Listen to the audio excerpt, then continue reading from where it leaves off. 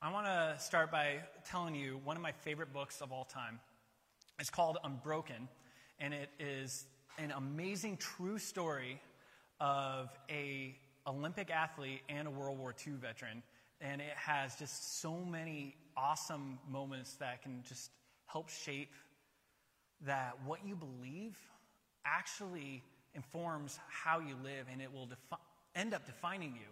And so if you are unfamiliar with this story, it's incredible. This Olympic runner, he is given this line by his brother towards the beginning of what is the book. And his brother says to him, "A moment of pain is worth a lifetime of glory." And this is a good coaching technique because it's like helping him like running through shin splints and all that. But it becomes more of a personal ethos for him, so that when he gets to the war, he has something that when things get painful, he can survive because there's a lifetime of glory waiting for him if he can survive it. And so it ends up helping him, and especially him, because what he goes through is horrific. His plane goes down over the Pacific Ocean, and he is one of 3 survivors out of 11-person crew of this plane wreck. And so him and these 2 other guys sit in a raft for 46 days. Now, if that wasn't bad enough, what happens worse is that when he ends up getting rescued, his rescuers were on the other side of the war. So he gets interned at a Japanese POW camp. And if you know anything about the POW camps of any war during this time or beforehand, conditions aren't pretty. He was pretty much used as slave labor and beaten mercilessly day in and day out, sometimes taking beatings so that other people wouldn't get beaten so hard that day. And so it was his belief and conviction that I just need to endure this moment of pain and there will be a lifetime of glory. And guess what? 2 years of being in the camps, he survives and he's able to go home. And that is pretty extreme, but at the same time, every action that he did came out of a belief, a sincere belief that he held. It became easier to wake up facing torment day in and day out when he believed that there was going to be glory. It became easier to take punishments on behalf of your fellow soldiers when you know that there's going to be glory when the war's over. All he had to do was survive. That's all he had to do. And he knew that he could survive. But in the same way, and maybe a smaller scale, every action that you all and I do comes from a sincere belief that we have, maybe even very small. When we click our seatbelt, it's because we believe that if we get in an accident, it can help protect us. If we eat a salad over a steak, it's because we believe that it's probably a little healthier and less fattening. We do these things, every action comes out of a belief. So if you would, I want you to keep that in mind while we go through the text. If you would, turn to John 3, chapter 3. It's going to be on the app if you're watching online, and the words will also be right here. And before I really get into the text, let me just set the stage of what's going on here. This guy named Nicodemus, he comes to Jesus, and he's like, Jesus, I know you're from God. I see you doing all these cool things, these miracles. I'm not like the other Pharisees that think you're a terrible person, but I don't quite understand. What are you trying to teach us here? And Jesus responds to him, you will not enter the kingdom of heaven unless you're born again. Nicodemus is like, well, that's gross. How can I go back into my mother's womb only to come out again? And Jesus is like, no, we're not in the flesh, but be born again of the Spirit. And Nicodemus is still not getting it. And that's when we come up right here. This is Genesis 3:14. And Jesus says, and just as Moses lifted up the serpent in the wilderness, so must the Son of Man be lifted up, that whoever believes in him may have eternal life. For God so loved the world, this is the famous verse, for God so loved the world that he gave his only Son, that whoever believes in him should not perish, but have eternal life. So, if you believe, according to Jesus, you will be able to enter the kingdom of God. Because if you believe, you will be born again of the Spirit. but what is he actually asking us to believe in? Historically speaking, this has been what the church has called the Apostles' Creed or the Nicene Creed. And I'm just going to take you through the Apostles' Creed today. It's a skinnier, shorter version of the Nicene Creed. But this is what we as a church have historically used to understand this is what Jesus is saying if you believe. So let's go over the Apostles' Creed real quick. And if you would, please say it along with me. We believe in God the Father Almighty, creator of heaven and earth. Now, let's just stop there. We as Christians believe in God. Is that a surprise? That shouldn't be, at least. But if we look a little deeper at the second half of the sentence, we believe that he is creator of heaven and earth. What does that mean? Well, that should remind you of Genesis 1, the creation narrative. When God creates the heavens and the earth, he creates light and darkness, and it's good. And then he creates the sky, and it's good. He creates land and the vegetation, and it's good. He creates the sun, moon, and stars, and it's good. He creates all the animals, and it's good. But then something different happens. He creates something in his own likeness, his image. And it's not good. It's very good. It's the pinnacle of creation. And so when we see that he is the creator, what we look about at the creation narrative is something about God. The creeds are here to help us understand who God is. We believe that God is the creator, and by what we have read, we believe that he is very good. And does that resonate with how we live? If we believe that he's very good, that he created everything, do we treat his creation with the respect that his creation deserves?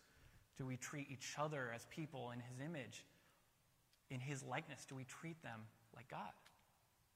Do we treat the least of these, as Jesus would say, like we treat God?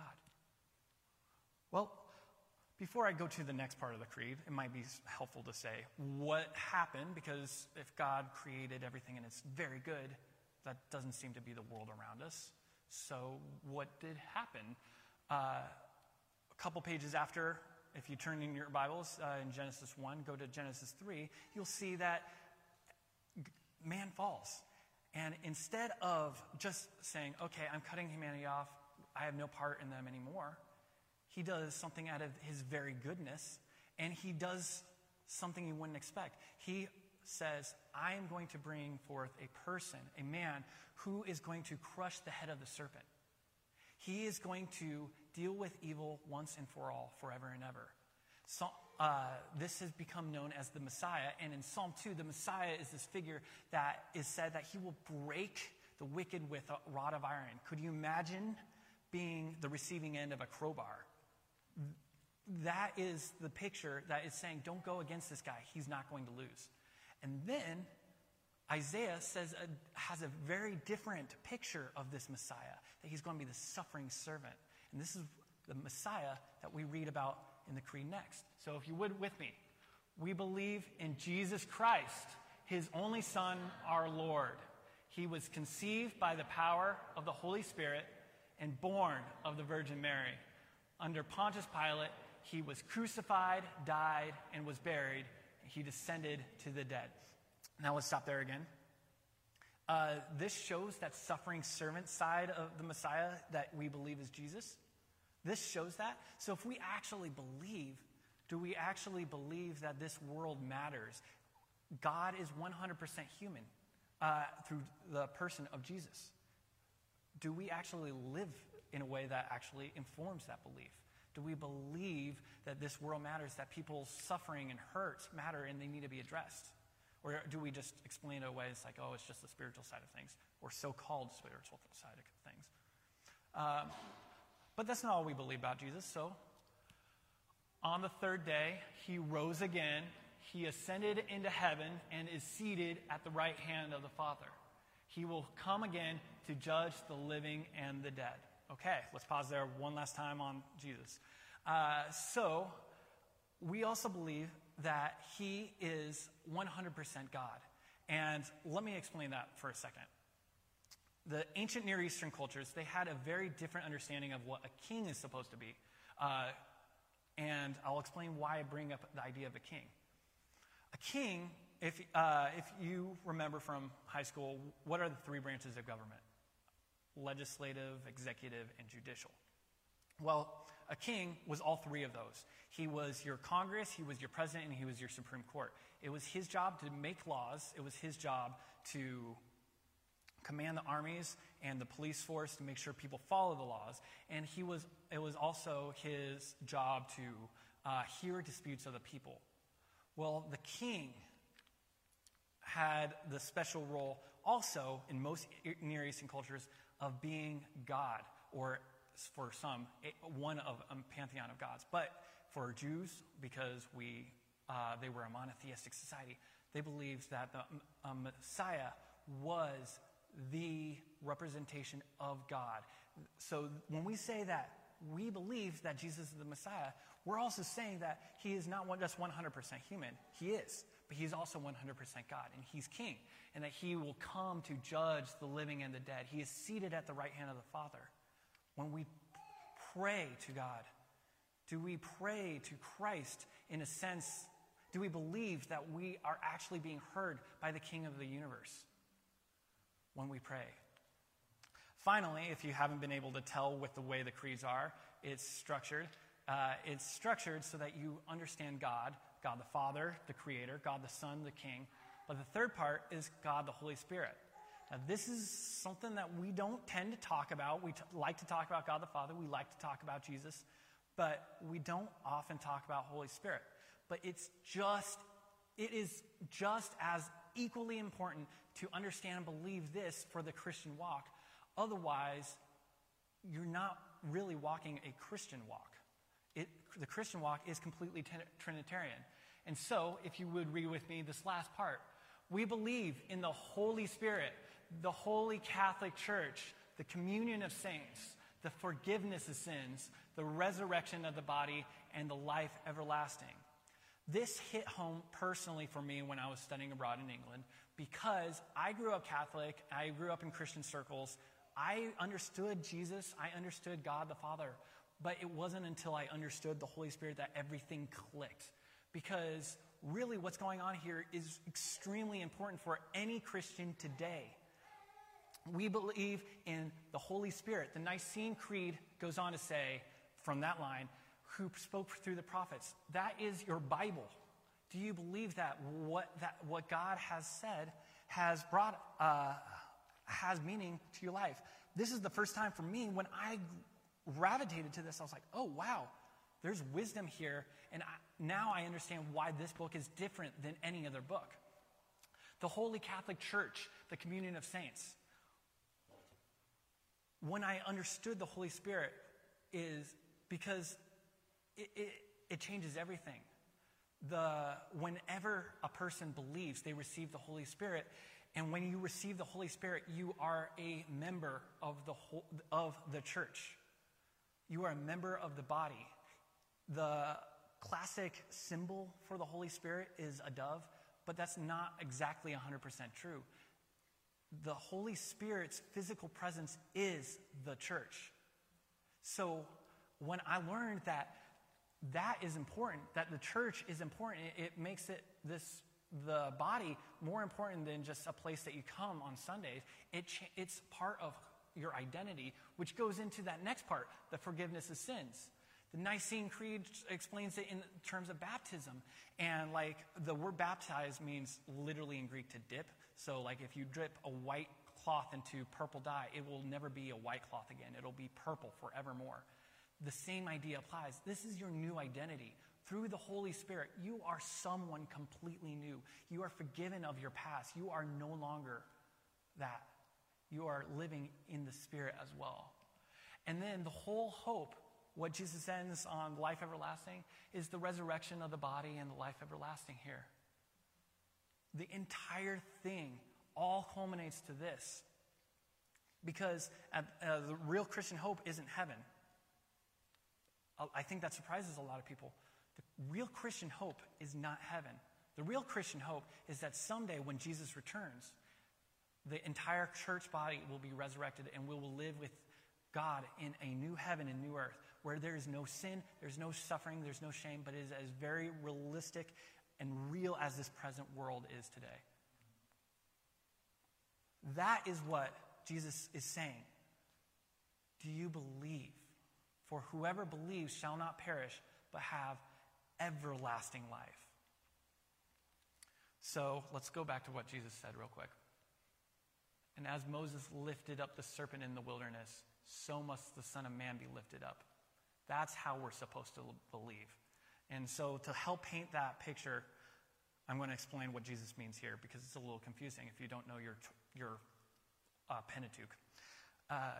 Jesus brings up a story. It's a very short story from the book of Numbers and the Torah. And I'm just going to read it here because it's very short. From Mount Hor, the Jews, the people are in the wilderness. They've already left slavery, but they're going into the promised land, and it's in that 40-year window. They sent out by the way to the Red Sea to go around the land of Edom. And the people became impatient on the way. And the people spoke against God and against Moses. Why have you brought us up out of Egypt just to die in the wilderness? For there is no food and there is no water, and we loathe this worthless food, talking about the manna that God had provided. Then the Lord sent fiery serpents among the people, and they bit the people so that many people of Israel died. And the people came to Moses and said, okay, we have sinned, for we have spoken against the Lord and against you. Pray to the Lord that he take away the serpents from us. So Moses prayed for the people. And the Lord said to Moses, make a fiery serpent and set it on a pole, and everyone who is bitten, then when he sees it, he shall live. So Moses made a bronze serpent and set it on a pole. And if a serpent bit anyone, he would look at the bronze serpent and live. It was really this simple. The people of Israel got a choice. You're mad at Moses, you're mad at God, but there's this way out if you got bitten. Do you believe that Moses speaks for God? Do you believe God will save you? It's perfectly understandable if you're thinking, I got bit, my feet are swelling, I only probably got a few minutes to live, I want to spend my last few moments here in comfort around my family. Do you believe that? Because I couldn't understand why a lot of people did that.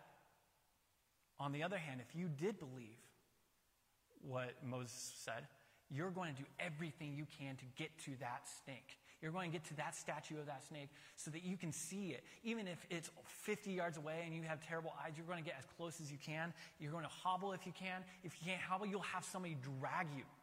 That's how important it is, because a belief in an urgent matter requires such an urgent response. And that is the same way that Jesus is saying that we need to believe in him and his gospel, his works, what he's here for. Do we believe as a church? Do we believe that other people are created by God and we're treating them? Or do we believe that we're treating God's institution, the church, like a presence of his Holy Spirit? Or do we believe that my momentary conveniences are more important at the moment? What do we do?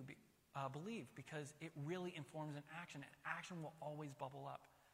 And when there's an urgent matter to believe in, it requires an urgent response.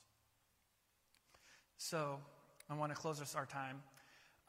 Louis Zamperini, when he got back from the war, he thought all he had to do was survive all his pain and he was going to have a lifetime of glory. But he learned when he got home that his personal ethos was wrong. At least, at best, it was incomplete. Because when he got home, he realized that he was suffering what we call now PTSD. He was waking up with nightmares. He turned to alcohol and became a crippling alcoholic. He became an abusive husband and father. In fact, his wife threatened to leave him, and so he reluctantly goes to this Billy Graham event, and he hears the news that I've just been talking about, that there is hope, that there is real hope through the power of God that really only comes through God. There is real hope when you believe in Christ. And the actions, when he accepted that, came out of him. So much so that 50 years after the war, he goes back to Japan bearing the Olympic torch in the 98 Olympics. And he meets many of his former abusers and talks to them individually and has told them, I have been praying for you for 50 years and you are forgiven. That is something that doesn't happen unless you have the power of God. The belief you have will bring out actions, but what kind of actions do you want it to bring out? And so with that, I want to offer, if you are like me, when going to England, or like Louis when he came back from war, that if you realize what you've been believing is at best incomplete, I want you to pray this with me, just personally in your heart. We believe, God, we believe in you, God, the Father Almighty, creator of heaven and earth. We believe in your Son, Jesus Christ, our Lord, who was conceived by the power of the Holy Spirit and born of the Virgin Mary. Under Pontius Pilate, he was crucified, died, and was buried, and he descended to the dead. On the third day, he rose again. He ascended into heaven and is seated at the right hand of the Father. He will come again to judge the living and the dead. And we believe in the Holy Spirit, in the Holy Catholic Church, the communion of saints, the forgiveness of sins, the resurrection of the body, and the life everlasting. We believe God. Amen.